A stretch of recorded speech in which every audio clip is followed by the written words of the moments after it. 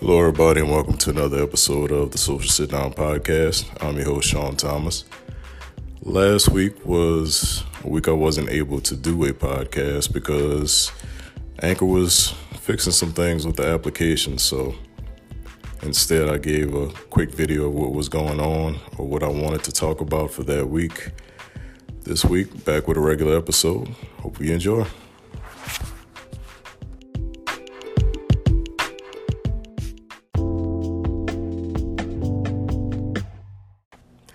Let me start off by saying if I sound a little bit louder than I usually do, it's because I have to record in a different spot in my room because they are doing some construction in the back of my apartment complex. So I had to come to a different spot where there wasn't so much noise.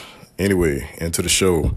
First things first, I'd like to congratulate Miss Sarah Fuller. She's the first female place kicker in the history of NCAA football at the Power 5 level to participate in a college football game. She did, I think she only had one kickoff because unfortunately Vanderbilt wasn't able to score at all in their game versus Missouri. So she only had one appearance. It was a squib kick. She made her history, and that's something to be commended. So Miss Sarah Fuller, place kicker for the University of Vanderbilt. Congratulations. I wish I could give you more cool stories like that, but unfortunately, due to COVID-19, the college football season has been a bumpy one. It seems like every weekend, half of the football slate is canceled because of the disease. This weekend, also, two head coaches, Coach Nick Saban, contracted the disease for the second time, and Ohio State's coach, Coach Ryan Day, also contracted the disease. So we had one interim coach for Alabama. Ohio State, due to Big Ten rules, canceled their game.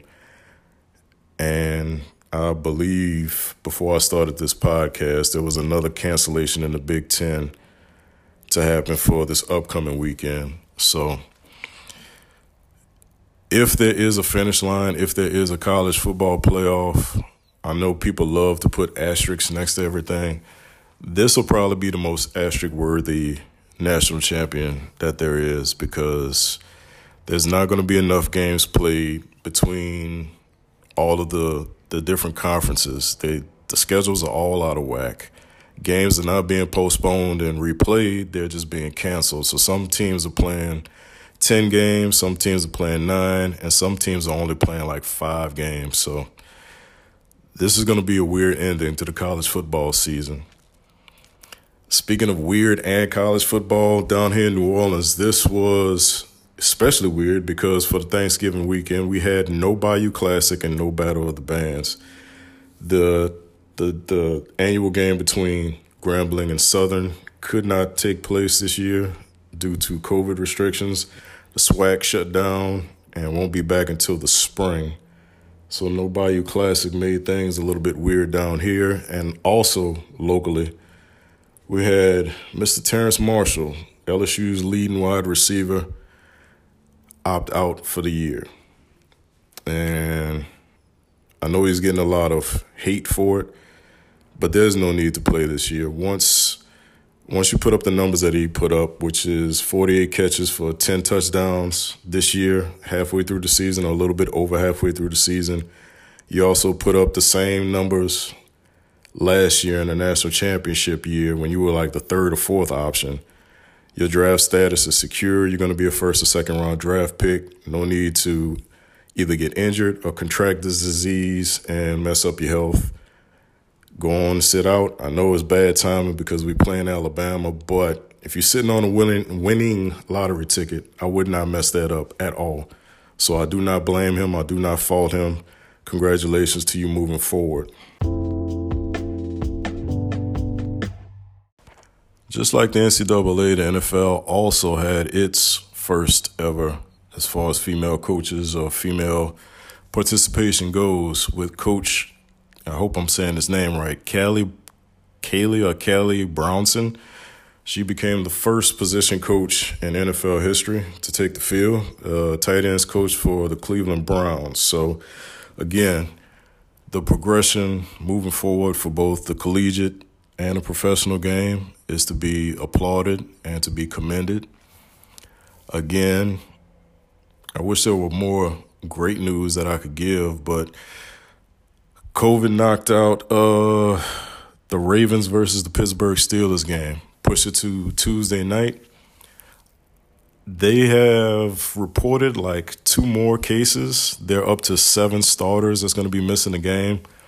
I'm not 100% sure that the game is going to be played on Tuesday, but the Denver Broncos had 4 quarterbacks contract COVID for Sunday's game versus the Saints, and the NFL made them play with a backup wide receiver under center. So I'm assuming if there's 53 men to put out there, the Ravens and Pittsburgh Steelers are going to play on Tuesday evening, 7 o'clock Central Standard Time. For the better late than never category, the Detroit Lions, I don't know what the hell took you so long, but congratulations. You finally figured out that Matt Patricia is trash, and you finally fired him. Matt Patricia is so trash that COVID, I believe, would have given any and everybody a card to stay in their jobs for the rest of the year. All you had to do was just hold water. Matt Patricia couldn't do that. So him and the GM got the deuces. They're out of there. I believe Stafford is going to be the next domino to fall in the offseason. But congratulations to the citizens of Detroit, Michigan. You have killed the Wicked Witch, and you have opened up the door to get Eric Bieniemy as your next head coach, which will not happen. So good luck with whatever's coming down in the future. I don't care. You're not my team. But at least you did something smart and got rid of your head coach and the GM. Speaking of firings, the Jaguars, they suck as well. They have talent, but they suck. So if you have talent and you suck on the field, who should be the person you fire? Of course, it's the GM that brings in the talent, not the coach that's mismanaging the talent that you put on the field. Intelligent. So Jaguars, by the time your season is over with, you'll be missing the head coach as well. Congratulations. You could be in the Eric Bieniemy sweepstakes. I doubt it happens. Eric Bieniemy is either going to wind up in Atlanta or Houston. Jaguars are going to get somebody who's terrible. Detroit Lions are going to get somebody that's terrible. And your franchise will continue to be at the bottom of the barrel like they always have been. Scratch that. Jaguars, y'all actually started off on fire when you first came into the league. All of a sudden, I don't know, y'all just decided that y'all just want to be bottom of the barrel. And that's disgusting. That's disgusting, man. Y'all were just a playoff team, I want to say 3 years ago. I hope you get it right. Thanks to recent events, I'm not a fan of Florida as a state, a record label, a crew. Hopefully y'all get somebody, though, because I hate seeing terrible football. And y'all have too much talent to be playing as terrible as y'all do. You know, the old folks have a saying, you can't turn a sow's ear into a silk purse. They've also said, don't throw your pearls before the swine. You can't turn chicken salad into chicken bleep. Whatever colloquialism you want to use. I'm using it in reference to the quarterbacks and the overpaid quarterbacks that I've seen over the past few weeks in the NFL. It hurts my eyes to see these players. I'm talking about guys like Jared Goff, Carson Wentz. I'm having a brain fart right now. Both of the quarterbacks in Chicago, I don't even need to mention them by name. You could pick one. Overpaid, and they don't need to be in their positions. Jared Goff has a head coach that designs plays for him to where specific wide receivers could be open on every single play. He doesn't have to do that much thinking, pretty much like the college offense he ran at the University of California, and he still can't get that right yet. He's earned himself a $100+ million contract. Carson Wentz, I mean, that's a catch-22, man. The coaching staff doesn't help you out at that much. There are some injuries, but even with all of that, some of the decision-making that Carson Wentz has doesn't help him out at all. at all. I see why he leads the league in turnovers as far as interceptions and fumbles, because he's always trying to either make something happen that's not there, or he doesn't take sacks, he doesn't throw the football away, and he barely has pocket awareness. He's a very confusing guy to watch, and I can't stand watching him. As far as Chicago, y'all offensive line is trash. Y'all skill positions are mediocre at best. I don't know what the hell the GM is thinking about when he put this team together. I think personally, the hell with Chicago. This is the curse of Deshaun Watson and the partial curse of Patrick Mahomes. Y'all had a chance to get Deshaun Watson, but because of the city makeup, mindset, and everything else, y'all decided to trade up with San Francisco to go get Mitchell Trubisky after one season at the University of North Carolina of doing average work. And now you're stuck with two quarterbacks that suck and you don't know what to do behind a trash offensive lineman and like 2 or 3 skill position players with a Super Bowl defense. I do not feel sorry for you at all. The other quarterbacks that people might talk about or mention in here would be Phillip Rivers and Tom Brady. Phillip Rivers is trash now, but he wasn't trash all his life. He's a second or third ballot Hall of Fame quarterback in my personal opinion. He's just lost his arm strength. He looks like he's laboring out there trying to throw the ball more than 10 yards. It's over for him.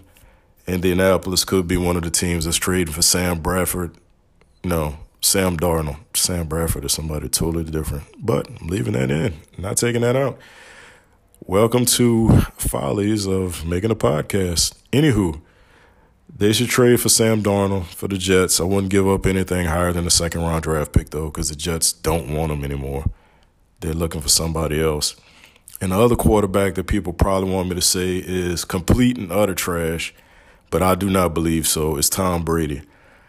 Tom Brady is playing for one of the most arrogant head coaches in the NFL, and that's the reason why he's struggling.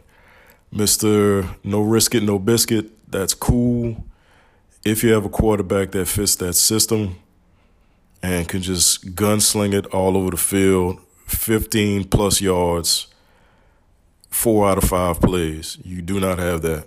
Not in Tom Brady. Tom Brady is a short to intermediate passing quarterback, and you are not using him and utilizing him in that way. I understand there was no offseason. I understand there was no OTAs. I understand there was no preseason. However, Tom Brady has over 20 years of film to watch. You can see how he started, how he elevated, and what his decline looks like. You should make the adjustments to Tom Brady. Tom Brady should not be making adjustments to you, because between Bruce Arians and Tom Brady, there's, I believe, 7 to 8 Super Bowl rings. And Tom is the one with the 6. So who needs to change for who? Fix your offense next year, because it's not going to happen this year. COVID has destroyed that. You are who you are. The Saints will probably take the division. The Saints will probably take the NFC if they get their starting quarterback back. This year for Tampa Bay is a wash. It's not going to happen. And it's because of the arrogance of the head coach. Lastly, speaking about them damn Saints, the battle of the single-wing quarterbacks yesterday was embarrassing. I watched maybe 5 minutes of that game between New Orleans and Denver. I couldn't watch that crap anymore. First of all, shame on, I don't know if it was the NFL or John Elway that was pressuring this game to go on Sunday. Dog, 4 starting quarterbacks are out. Just go ahead and cancel the game, reschedule the game. There's no Thursday night game anymore, thanks to what Baltimore and Pittsburgh did. So why not have Saints, Denver? Or just reschedule it to another week, man. 31-3. Congratulations, Saints win. I'm sick and tired of seeing Taysom Hill. I don't understand why Jameis did not get like at least 5 snaps that game. At least. Taysom Hill is a running threat. He's a good option quarterback. If this was LSU instead of the New Orleans Saints, I'd be happy with Taysom Hill. Doesn't matter. This is professional football. Taysom Hill cannot be a professional football player at the quarterback position. Bring in Jameis Winston. You need somebody that can actually be a threat as far as the forward pass from under center. And Taysom Hill isn't it. All these, let me find something politically correct to say. All of these wonderful human beings that's claiming and saying, well, at least we winning. Woosah, woosah. Yes, the Saints are winning. The Saints are undefeated with Taysom Hill under center. The Saints cannot continue playing like this without the threat of a forward pass with all the weapons that they have. They will find a team. They will stumble. They will lose. If the starting quarterback for the Saints is unable to come back even when the playoffs start, if you do not get Jameis Winston snaps with the ones in a real game, you will embarrass yourself for the 2020 playoff season. That's as calm as I can get. I've been rooting for this team for 30-some-odd years. This is as calm as I can get. Try not to scream, try not to curse. This is going to be the quickest NBA commentary you've ever heard in your life. The NBA is coming back in 3 weeks. The COVID numbers that we have going on right now are way higher than it was back in March when they originally shut down the season. And that includes the NCAA tournament as well. I don't see this happening. I don't think the NBA is going to get a smooth start. I believe 72 games is out of the question. 60 games might be out of the question as well. I do believe the season will end. I do believe we'll be able to crown another champion in 2021. But 72 games, traveling all over the United States, not in Canada, because Toronto is playing in Tampa this year.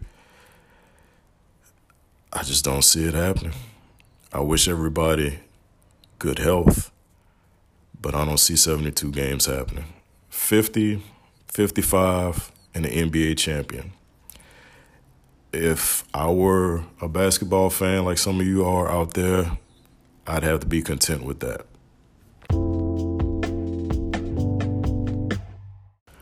My party message has to deal with Nate Robinson and the fight that he just had over the weekend with Logan Paul. I've seen the memes. I didn't get to see the fight, but I see everybody having a good time with Nate being knocked out by Logan over the weekend. Some of that stuff is kind of funny. I have laughed at it, but there's a bigger takeaway about Nate Robinson just having the courage just to get in the ring. I don't know what the deal was between him and Logan Paul. I don't like live in that section of the internet with gossip and beefing and all that other foolishness. But the fact that this NBA player, college football player, decided to step into the ring with very little experience, knowing that he could fail, and knowing that if he did fail, the way things are, as far as the internet, as far as social media, he could be clowned for years and years and years. And he didn't let the fear of any of that stop him from getting in that ring, trying to box Logan Paul, getting knocked out, and still being in regular society. I don't think he's going into any hiding. I don't think he's sitting somewhere crying and moping. I don't think he's like threatening people for making fun of him. None of that. None of that. He shook off his fear, got in the ring, made an attempt at something that he was pretty much a novice at. He got knocked out this time, but he might be able to get a little bit of training, get better at it, come back if that's something he really, really wants to do. Nate Robinson is a hell of an athlete, not just a basketball player. I know he was a great cornerback at the University of Washington. He might have run track and field as well in high school. Football players are supposed to run track, so I believe if Nate actually put real time into it, he could have been a hell of a boxer. I don't think he had good training for this particular match. That's neither here nor there. The main takeaway is shaking off your fear, doing something that you're not comfortable doing, regardless of who might say what about it. Now, that's something he just wanted to do for this little bout with Logan Paul. For the rest of us, we have fears about stuff we want to do as careers, as life-changing goals, things of that nature. And fear from other people are stopping us from doing it. I'm on episode 19, and I still get voice cracking, nervous, have to do like 6 or 7 different takes, maybe more. Sometimes I just go straight through it so you can see me trip up. It's just, I mean, I'm not saying I'm great right now, but just to say, pushing through it. Because I'm not great at this. I'm not good at this yet. But I'm not stopping. Can't wait to do episode number 20 next week. I can't wait to get to episode 100 2 years from now. I can't wait to see if I turn this thing into a YouTube thing. And if people know me very well, should I say the people who do know me very well, know that I hate, not only do I hate talking in front of people, I hate being seen by people. Please don't take my picture. My sister annoys the hell out of me with that, but she gets a free pass because I love her. But I'm going to have to shake that fear because something might be able to come out of that. Something might be able to come out of this podcasting thing if I get better at it. Somebody out there listening to me has something that they really, really, really want to do, but they're just a little bit afraid of what? It could be anything. It could be what your people have to say. It could be what your friends have to say. It could be what people you don't even know have to say. And some of that stuff might not even come true. Some of that stuff, you're just going to have to take it because they're going to clown you. I'm pretty sure people talk about me and the way my voice shakes and podcasts ain't all that great. I say too much for a speaker. Take that and grow from it. Take that and grow from it. Because on the other side of fear, you might find something great about yourself. And that's what I'm hoping to do with this. And I'm hoping the same for you, whoever's out there, again, listening. That's what I have to say.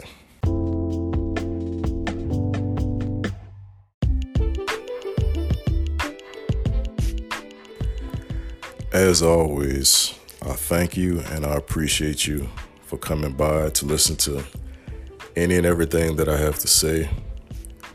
It's humbling. I'm almost at 100, not views, but 100 listens or whatever that's called.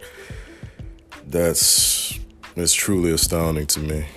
You can find this on both Spotify and Apple. Please remember to subscribe, rate, and review. I think that helps the algorithm. I'm not hip about that. I have to ask people that are more in the know about that than I am. But again, you are appreciated. I really, truly thank you, and I am grateful for you, and I hope you have a good day.